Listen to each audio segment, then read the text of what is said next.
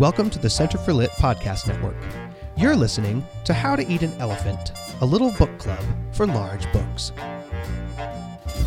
Have you ever cast your eyes across a shelf full of classics and been driven screaming from the room by 500-page monsters with thick spines and important names? Then this is the show for you. We're here to take on these scary books together, because how do you eat an elephant? One bite at a time.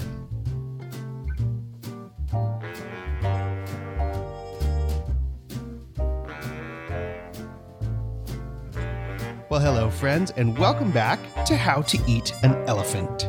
I'm your host, Ian, joined as usual by Emily and Megan. Hello, ladies. Hi. Hello, Ian. How are we this morning? We're great. We're doing great. Listen, I have a question for you. Anyone who has read this section will, I hope, welcome this question. How are you feeling about the musical adaptation here in the middle of this piece? There have been moments where Hugo gives us these delicious little tidbits of story. This was perhaps not one of those moments. So I guess before we dive into the meat of our section for the day, I just want to know if you think this musical was a faithful adaptation. That's a fun question. So far, I think yes. I mean, I think all the things that they, compacted and summarized in various thematic and rousing songs worked and were right on the nose thematically, and a great condensation of many pages, I will say I didn't understand why the college kids in the ABC group or whatever were so upset. And Hugo goes into it and will tell us a lot more about that, and I'm looking forward to it. But thematically, each character who has a spotlight or a song devoted to them, so far their song has been a great summary of all the themes associated with them, at least in my opinion. What do you think, Emily? Yeah, I agree. I think that the writers, whose names escape me at this moment, I think they latched on to all the right images, the ones that Hugo was most concerned with. And and to answer what was underlying your question, and it's not like we would be thrilled by a song about why, in Megan's words, they were angry. We don't want to hear a song about the usurpations of Louis Philippe, even though he might actually be a nice guy. He might, man, what a confusing thing. Well, it got me to thinking, and this is something that we've been chewing on at Center for Lit generally, in regard to, here's a little advertising blip, an upcoming book from our director. But it's true to say, I think, that literature and philosophy come at the human experience from opposite directions. Philosophy begins with abstract principles and reasons their way, abstract truths, right? Axioms, and reasons down toward the human experience. Whereas literature takes as its means the details of people's real lives, relational and spatial and temporal details, and reasons upward toward philosophical axioms. Cool. And so when we read Tolstoy, which we did a second ago, and now reading Hugo, it's almost like they're trying to have their cake and eat it too.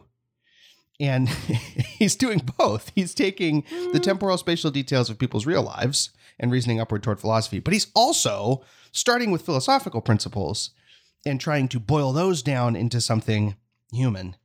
And right now, what I'll say, as of this section, I can't tell which of those two approaches in Hugo is going to be the most effective yet. I'm not sure he's come down firmly enough on either side of that line for me to know what kind of novel this is going to be in the end. What do you guys think of that? I agree. I think I see what you mean when you say that Hugo is starting, some authors just do start with very firm, thematic principles in mind, which are, in this case, to some extent, political, economic, etc. And he is writing to elaborate on those themes. Whereas, some authors start with their characters and setting and kind of work out from there. But I think I would kind of sharpen the difference between Tolstoy and Hugo by saying that Tolstoy really was engaging in philosophy, abstract principles. Whereas thus far, when Hugo does something that where we say, here it is, the Tolstoy section, it's history, not philosophy so much, which is very related to literature in that it grabs onto concrete facts, and he's going to have a discussion here that I think is really fruitful about the difference between facts and right. But it does something similar in that it starts with the concrete and works its way towards the abstract. Well, either way, this section spends a long time. I mean, you guys, goodness gracious, this was a very... It was long. It took a long time to read. This took a really long time to read. It was not all that many pages. I think the section was 50 or 55 pages or something, but it took 2.5 hours to get through them all. I mean, it was just a brutal slog. I also think there are ways to read productively, and there are ways to sort of saunter your way through the reading. And if you read with a glass of wine, which is what I did, that slows you down. So it took me forever. And by the time I got to the end of it, I thought, what did I read? And I went to Shmoop. Happened? If you guys don't know about Shmoop, listeners, it's a better and funnier version of SparkNotes. But I needed it this time to figure out what in the world was going on in that history lesson. Yeah. Well, let's dive in then. What's with the history lesson? I mean, I was talking to Emily off the air, getting my centuries mixed up. Like, okay, which revolution are we talking about here? Like, it's also very French, and it's also very impassioned, and all the ideas are around liberty, equality, fraternity, and all that kind of thing. And so where are we? Situate me in history. This is not the French Revolution. But it is born of it. It's born of it. It's subsequent to the French Revolution, the actual one, right? And it's bloodless, ? Yeah, okay, so quick reminder, 1797, we have the French Revolution that you think of when you think of the Reign of French Terror. Revolution, the Reign of Terror, the guillotines, all of that, which he does talk about in this section. So that might be confusing. So brace thyself. And he gives some actual opinions about it that I thought were interesting.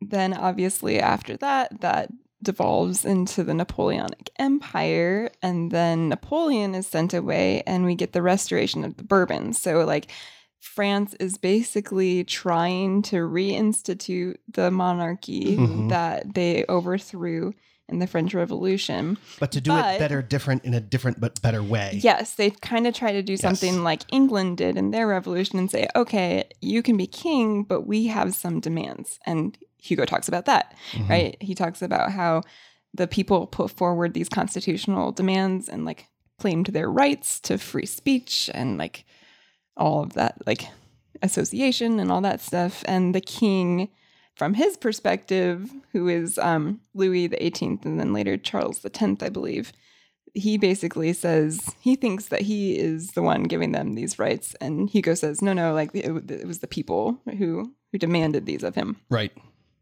So fast forward a little bit to 1830, and the Bourbons, who had given all of these rights, all of a sudden were like, psych, we want them back. We want them back. No more freedom in the press, no more liberty for the individual. And the people obviously were not very pleased with that. But then, in their revolt against that, it was very tame. I can't say 100% that there was no bloodshed. I'm not that educated on the subject, but it wasn't a reign of terror again. Right. It was basically they didn't kill the reigning monarch Charles X. They just sent him into exile. It was very calm transition of power.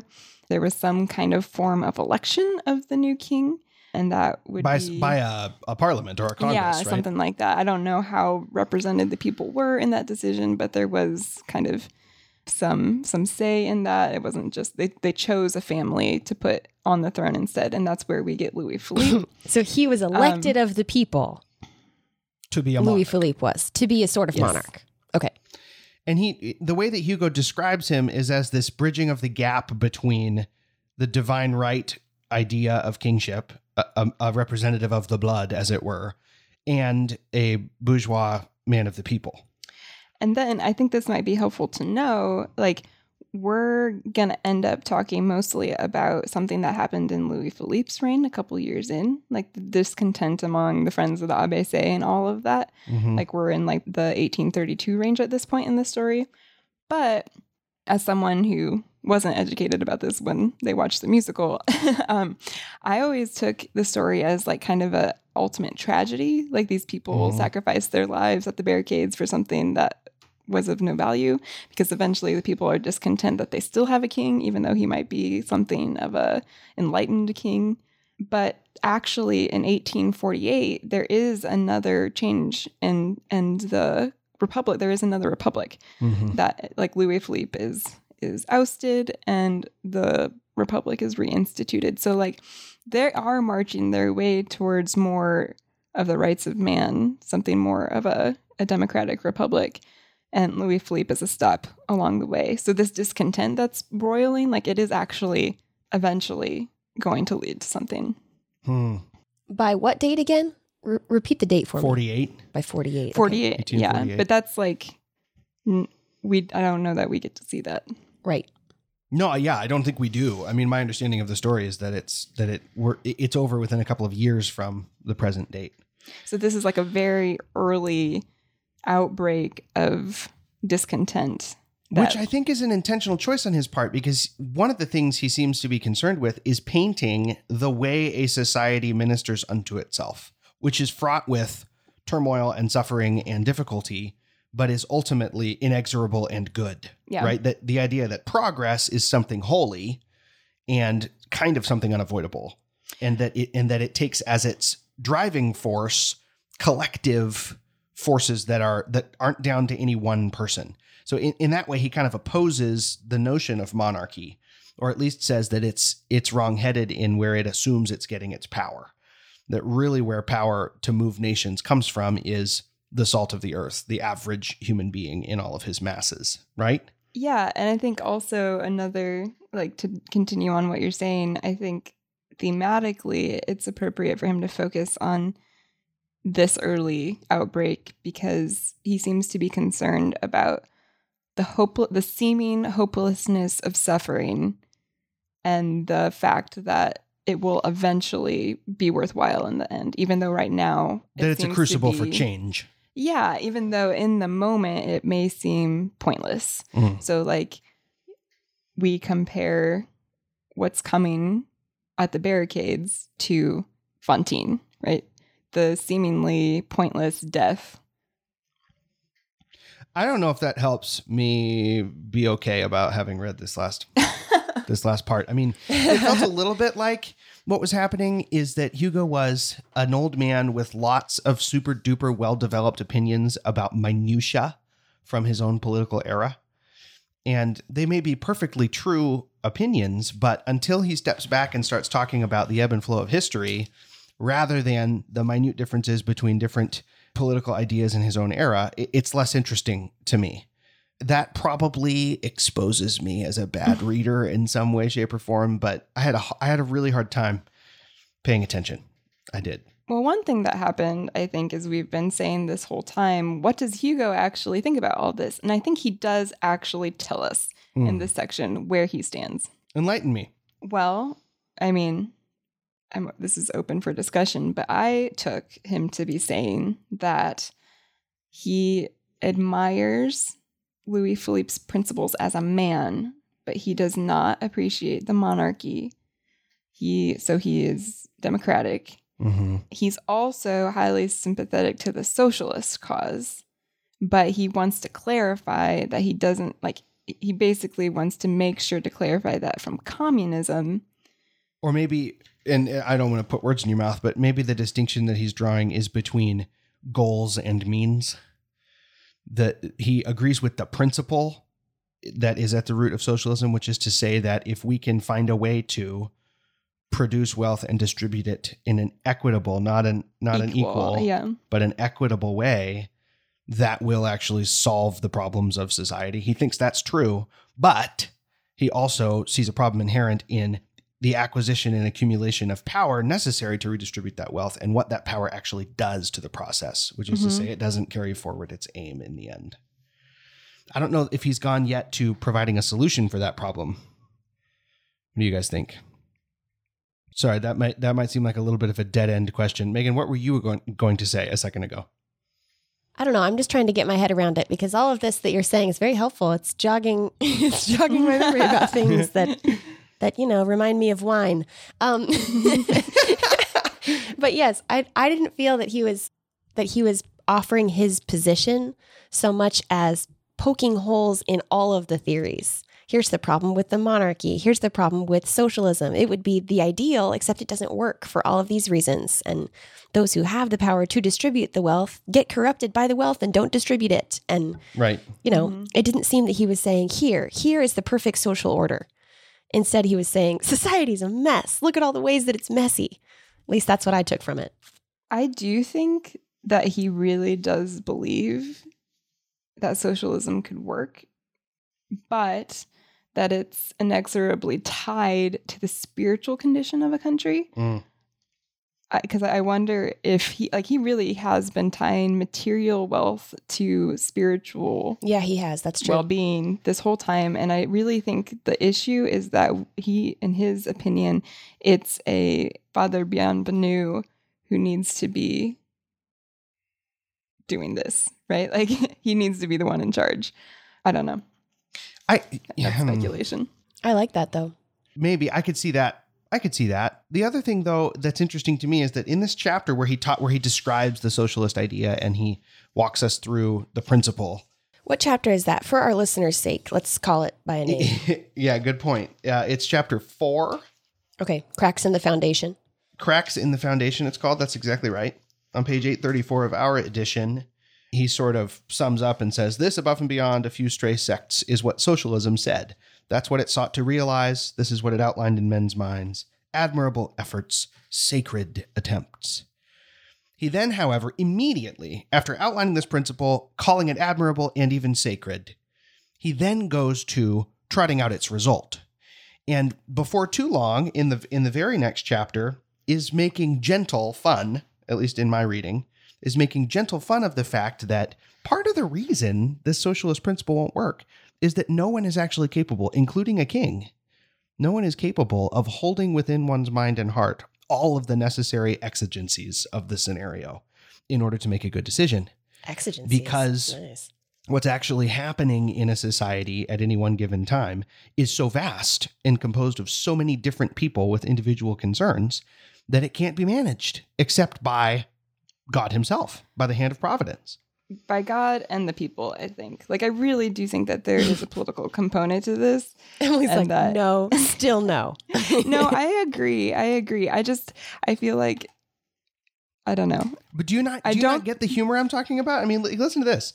Of a private conversation between 4 men crouching in a ditch at the fork of the road by the Barrière du Trône was caught only this: everything possible will be done, so he'll no longer walk the streets of Paris. Who was he? Obscurely threatening. There's a little sarcasm in that.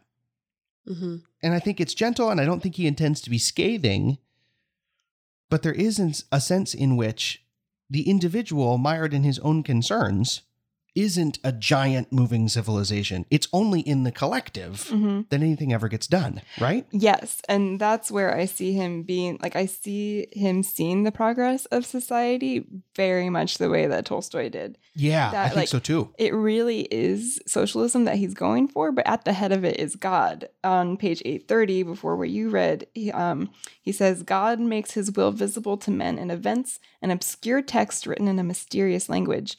Men make their translations of it instantly, hasty translations incorrect, full of mistakes, omissions, and misreadings. Very few minds understand the divine language. Right. And then basically he says the wisest do, but at the time that they have actually had time to figure it out, it doesn't matter anymore.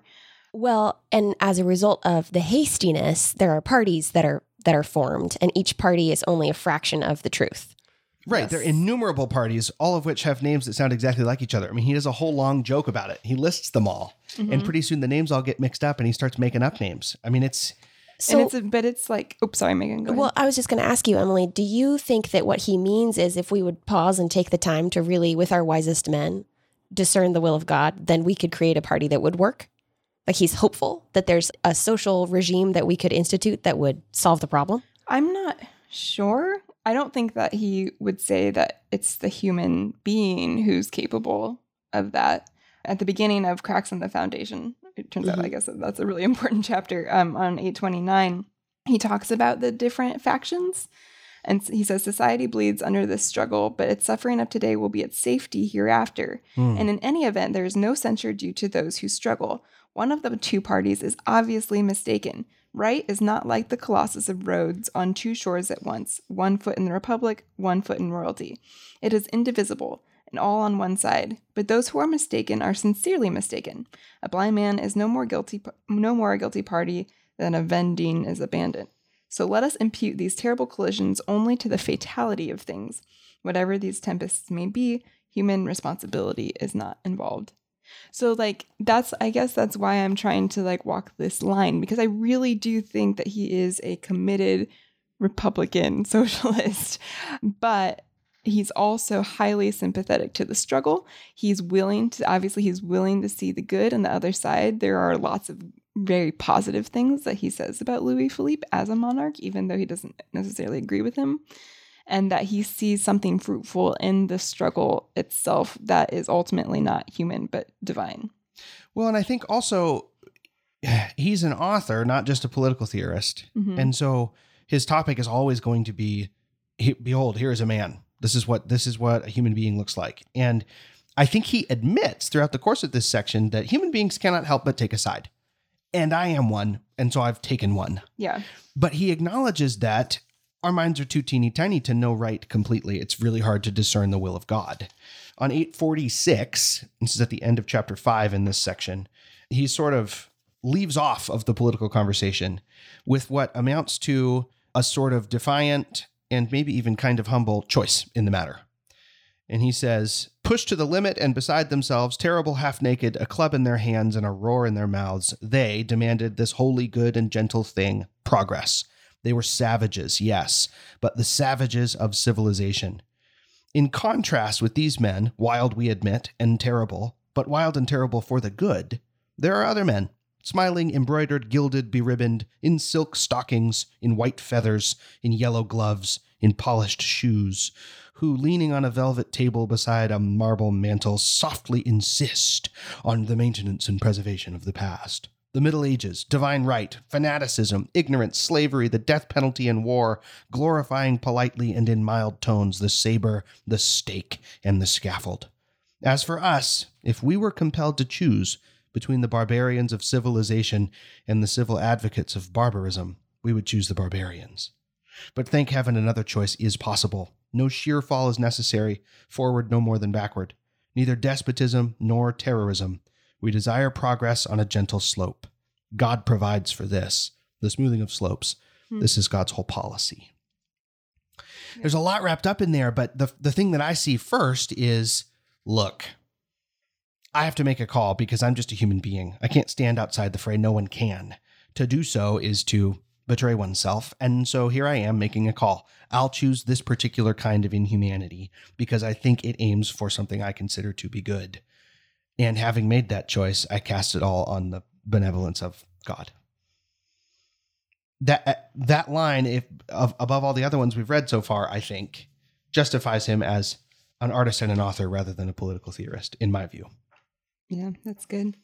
I think I mentioned this the last time we were talking, but it reminds me of something that I have heard was an idea of Hugo's, which was his rebuff to the romantics, that you're so focused on the sublime, but life also requires the grotesque. Mm-hmm. And the grotesque is also meaningful and provides for, I guess what he would say, progress. That the ugly, grotesque things of the world are also in some way necessary to it. So the things that we disagree with, the parties we disagree with, if we take it on a literal level, there's a purpose for those other parties' existence. Well, with that sort of transition from the historical outlines, the first real person he mentions is Enjolras. So I think we're about to get the reason for the digression, which is let's explain the position of the, what do you call it, Emily? The Abbasse Club? ABC. Mm-hmm. The Abbasse Club? The abased ones? I don't know. Anyway, these guys that are going to be the crew on the barricades. And they're clearly a species of the exact issue he's been talking about, right? They're one among many, and they are noble and maybe made more noble by the fact that the task they have undertaken is too big for them, in Hugo's view. Do you guys agree with that assessment? Wait, did you say that they think that the task is more noble?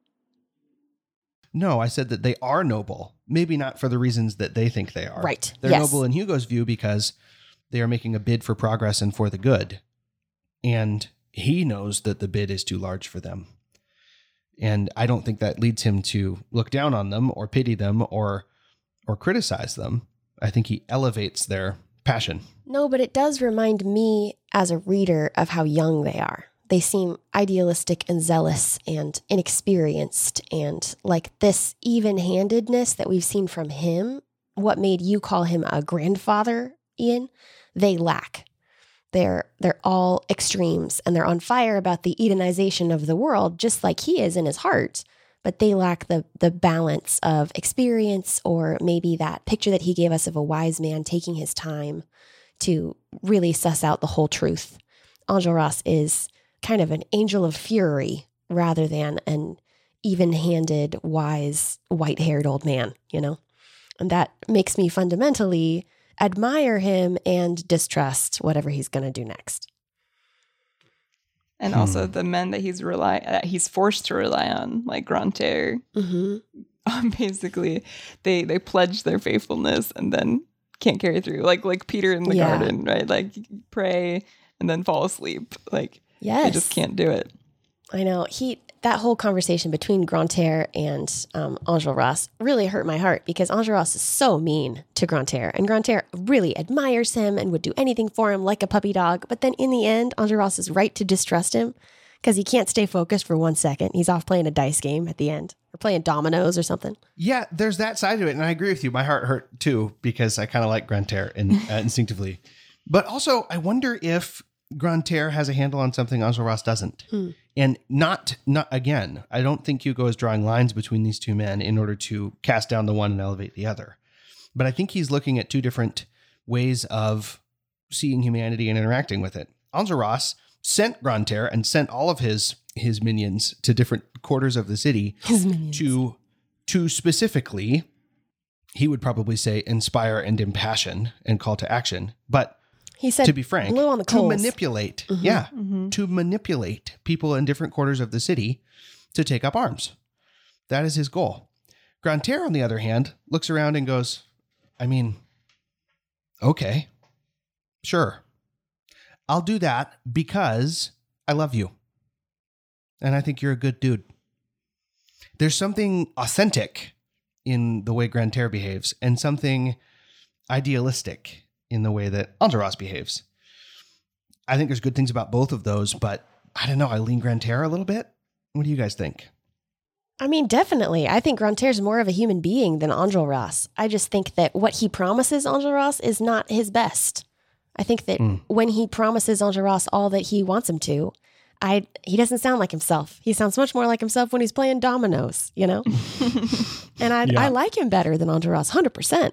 But he's going to get sucked under to whatever Enjolras is doing because he's got this ideal of the man that I think is, I don't know. This section made me afraid of Enjolras. Like he's he's an angel of fury, and all of these adoring fans are going to get sucked under whatever his glimpse of the luminous future is, you know? Yeah. Yeah, I think that's really well put. It also made me pity Enjolras. Yeah. Because we've just been given a decades-long understanding of France's history. And we now are equipped to know that Enjolras is in no way unique. Mm-hmm. He's not alone in thinking all these things. Right. He's not alone in thinking all of these things. He is not the beleaguered hero he assumes himself to be. He is... first of all, Hugo's careful to say a dignified human soul worthy of respect and honor. All of that is true. I don't think he's belittling the man, but he is looking at him and saying, you are a symptom of the problem. Mm-hmm. You are a piece in a much, much larger game. And the game can't go forward, perhaps, without people that believe, as Enjolras does, that they are essential to the scope of history. But that doesn't change the fact that he's going to die alone with his friends on the barricade and won't see any of the changes that he thinks sending out his buddies, his teenage buddies, into the different corners of the city to promote an uprising are gonna do. So I don't know. It's tragic. Yeah, I'm looking at that section on page 849 in our book. Enjolras is like feeling the gravity of events and considering the future that he dreams of, and he says, "A phenomenon that brings on collapses and rebirths." Enjolras caught glimpses of a luminous uprising under the dark skirts of the future. Who knows? Perhaps the moment was approaching. The people seizing their rights again. What a glorious spectacle. The revolution majestically resuming possession of France and saying to the world, tomorrow, Enjolras was pleased. And I just think there's such a healthy dose of, you hear his young, zealous spirit, and also there's a portentous feeling. Like, this is actually what's going to happen. We've had our history lesson, and we know that there's a cycle going on here. And that if the cycle continues to repeat, as history is wont to do, Enjolras is right about all of this. Maybe not with such a triumphant finality, but we are due for a revolution next, and there is going to be some kind of rebirth, but the collapse has to come first. So a phenomenon that brings on collapses and rebirths, Enjolras is going to be part of a collapse in a lot of ways. And so there's a feeling of heaviness. Yeah. It's a little tragic. It's a little tragic. Did anyone else get the call out to the musical in this one? Grantaire is ready to go do what Enjolras has asked, and he dresses up in a Robespierre waistcoat and steps out. And he just looks at Enjolras and winks and says, "Red," and then leaves the scene. All I could think of was red, the blood of angry men. I thought, 100%. Oh man, it's a bit on the nose, isn't it? Yeah. Also, like, true to form, Enjolras is like, I can't use Marius. He's out, like, mooning over some girl. Right. I feel my heart on fire. I mean, well, there's yeah. It's another way in which the musical is well written, though, because that song, Marius musing It's on deep. his Lady Love and Enjolras musing on the Revolution, happened in the same song. And I think there is absolutely a relationship between those things. We look at Marius and we say, dude, you still literally do not know this woman's name. Come now. You've stopped working. You're slowly beginning to starve. Physically starve. You're just letting it happen. My dude. Like, there's something of youth in this situation. And I think we're supposed to look at him and Enjolras side by side and say, these guys are doing the same thing. Isn't there a part where he kind of compares love to war? Like, that there's a way in which both of these figures are idealizing something, and the force of its reality maybe is going to come crashing in upon them. But I think that they're related, the love and the war. Yeah, I agree. Something to do with suffering. I don't know. If we circle back to Ian's initial question, I think is a huge plug for the musical, because thematically that song is juxtaposing those two things, red and black, the color of love, the color of death, or both colors for both things. You know, it's very symbolic. Way to go, producers of the musical. Nice job, guys. There you go. So if only we could remember your names. Are they? I just have to wonder, like, do you guys think they are literally playing dominoes like a bunch of, like, nursing home ladies? I mean, I like say that facetiously. I also myself enjoy a good game of dominoes. But, like, they probably are didn't vicious. call it Mexican Train. This is like literally playing dominoes with my grandmother, who is almost this vicious. Right. Sometimes. Well, if they are playing dominoes, I don't recognize the point system that they are. You're done for. 2, 6, 3, ace. It's my turn. What is happening? You guys don't play dominoes right. You got to match the numbers. Ace, ace. Now it's your turn. FDR, JFK. Yeah, exactly. From Hugo's, what I will call his eternal condescension. He wants to talk about history and he wants to talk about all these political movements, and he deigns to give us a little human connection at the end of that meditation by reminding us that these are the very movements in which Enjolras and Grantaire and the rest are going to participate. Okay.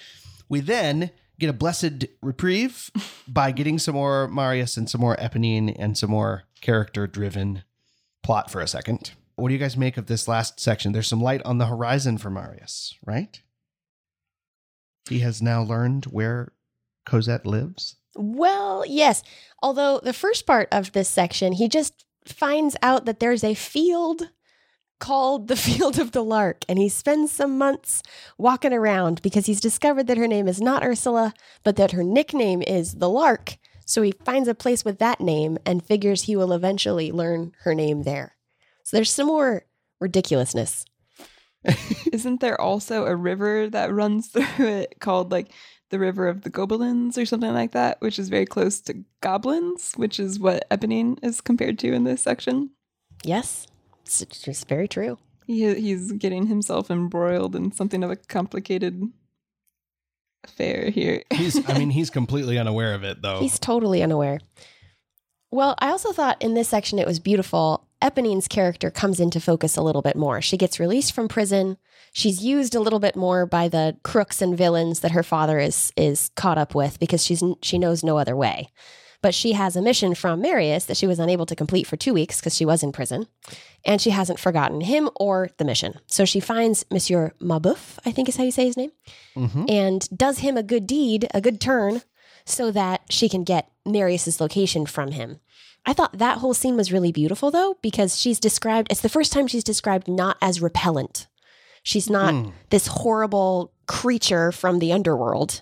She's actually described as some kind of heavenly sprite being offered to him in his moment of need. And she serves him openly and actually waters plants and brings things to life. And all of the imagery that we've seen of rain being life-giving and plants being where hope is found in the world. And everyone who's tending a garden is supposed to be a good character. And here Eponine is doing all of those things, which I think was important to see before she interacts with Marius again. It gave us a glimpse into the beauty in her heart before we see her in a new way as she's interacting with Marius. She's got puppy love for him for sure. So I think it would have been easy when she's described as newly beautiful when she shows up to Marius again. It would have been easy to just say, oh, she's in love now. But actually, I think we're supposed to see that there's beauty in her personality and in her character that we didn't get to see before. So I don't know. I thought it was significant character development for her. I agree. I think her self-concept is complicated, though. Father Mabeuf sees her as a sprite, but also he's been reading about goblins. And then he says, well, maybe that was a goblin. It sounds a lot like what I've been reading. And he says, God bless you. You are an angel since you care for flowers. No, she answered, I'm the devil, but that's all the same to me. So like she kind of sits on that line between angel and devil, sprite and goblin. I wonder what it is that pushes someone in dire straits to either side of that line. I mean, he's danced up to the edge of making claims about that before. He's talked about the evil in the human heart and how it's connected to poverty and lack of education and all of that. But in Eponine's case, I wonder. Go ahead, Megan. At least, I mean, this is what I see Hugo saying so far. She is different from her father in one really strong way. And it's that when she interacts with a new person, she doesn't just see them as what they can give to her, but she sees them as an opportunity of someone to serve. And she does it not just to Marius because she has puppy love for him, but to everyone else that we've seen her interact with. She serves her father. She does that willingly. She serves the rest of the crooks who ask her for favors. Absolutely. She helps Marius with whatever he needs. She shows up to Mabeuf and says, I can carry that water for you. She's giving and generous and sees other people as fellow sufferers rather than, I don't know, opportunities to get her needs met. That's true, I think. Yeah, I like that. Towards Marius, she seems to be making the ultimate sacrifice in recognizing that it's the lark that he's in love with, even though she loves him. And yet she still leads him to her. Yeah. I don't know. I think she's fundamentally empathetic, that when she reacts to a person, her first response is, I understand this about you. At least we see that most with Marius, but her first instinct is to understand and to put him in context and then serve him. And I think that's beautiful. On page 866, when she walks in on Marius, it says, strangely, she had become more impoverished and more beautiful. 2 further steps that seemed impossible. She had accomplished a double progress toward the light and toward distress. So she is also a character who was proclaimed ugly, who has been made beautiful. And I believe the difference is the love that she feels. Or in this case, he actually compares it specifically to her. To suffering, actually. Her descent. Yeah. The descent is making her more beautiful. Which is why, that's why I say I think the heart of what makes her beautiful is empathy. Because the more you have suffered or experienced sorrow, the more opportunity there is for you to empathize with people that you interact with. And she's I don't know, that gift of hers is stronger out of prison than it was even before. Hmm. So it might not be love that makes her so beautiful this time. It might be suffering. Mary is just being clueless. Marius is What an a idiot. little hard for me to read. What a mooning idiot that guy is. I couldn't remember, you guys, help me remember this. When she says, you promised me something. I'll give you the address. I'll sacrifice all of my hopes and dreams and do this for you. I know that you don't notice me this way, but you promised me something. What did he promise her? He promised her whatever she wants if she can find Cosette's house, Good grief. Okay. And he just immediately assumes that's money. which of course is a brutal assumption. Yeah. Awful. Of course, I mean, it seems pretty clearly telegraphed that what she thinks she's going to get is him.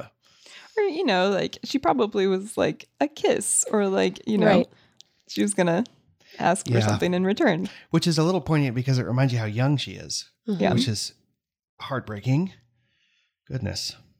Oh, man. And then it's extra heartbreaking when she says, don't walk with me because it wouldn't do for a fine young man like you to be seen with a woman like me. And she's a child saying this, but there's deep significance in calling herself that. Right. Yeah, she's underage still, we're told, which is one of the reasons they can't keep her in prison. Mm-hmm. When that's her self-concept as the devil, right? Yeah. She even, A fallen Even- woman. Yeah. yeah, in spite of her love for Marius, she has no delusions about her fitness for that relationship. Well, you guys, thank you for helping me through the historical weeds. Same. Emily just carried us on her shoulders, Yeah. kind of like Valjean. I feel like Emily, Emily's that the was Valjean great. of this section. Speaking of Valjean, like I really want some more Valjean. Like I was kind of attached to him as a principal character, and I really want to read about him some more. I love that Hugo is still like insistently calling him LeBlanc or whatever. Also, yeah. I know. There was a section where Javert was like, oh man, if only I'd gotten the prisoner and made the prisoner a prisoner, and still doesn't say it's Valjean. I don't know that he knows. I'm confused. Why don't we just acknowledge what we know here? I mean, maybe Hugo has a really low opinion of us as readers. He thinks we're snowed, and it's going to be a shock when the lark is revealed to be Cosette. I don't think so. He knows we know. I think that he's just carrying this thematic principle rather far. Okay, so last thing before I let you guys go off and have a day and let you listeners go keep reading. There was a passage in this section describing Louis Philippe where he launches into a description and then forgets that the period is one of the things we have in language Oh, yeah. and uses only semicolons for a full 2 pages of text. Oh my gosh. One I sentence. Did not notice this. Technically Wait, and where? grammatically, it's one Show sentence. us where this is. Here, I'll look it up for you. I mean, It that was resonates astonishing with to me. my experience of reading it, but I thought that was on me. So I'd be glad to know. Oh, it was just it's incredible. I've never seen anything like it. Louis Philippe. Okay, so it's from page 822, about halfway down the page. Okay. The sentence that precedes it is Louis Philippe was an exceptional man. Oh, yeah, right. Oh, And yes, then I did the rest notice of this. that page, the whole page following, and half of the next page is all a single sentence. Oh, my gosh. Can you believe that? I mean, that's It's amazing. astonishing. I mean, it's obviously English and not the French.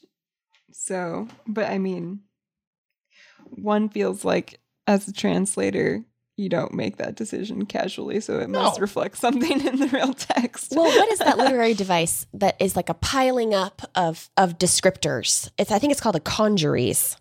Yeah. It seems Mhm, like that's this is a conjuries, where usually the purpose of that is to almost like blowing up a balloon, like expand your image This is of a not person. a congeries. This is a menagerie of a congeries.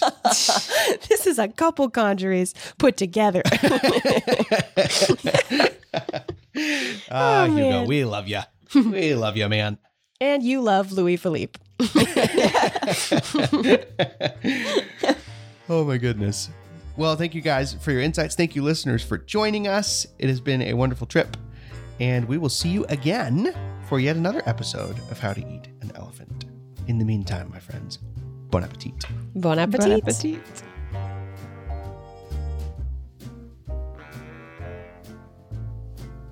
Want to follow along with our reading? You can find a link to the schedule in the show notes for this episode. How to Eat an Elephant is a part of the Center for Lit podcast network.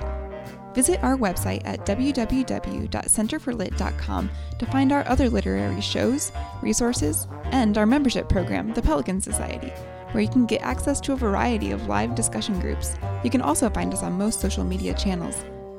Thanks for tuning in. Until next time, happy reading.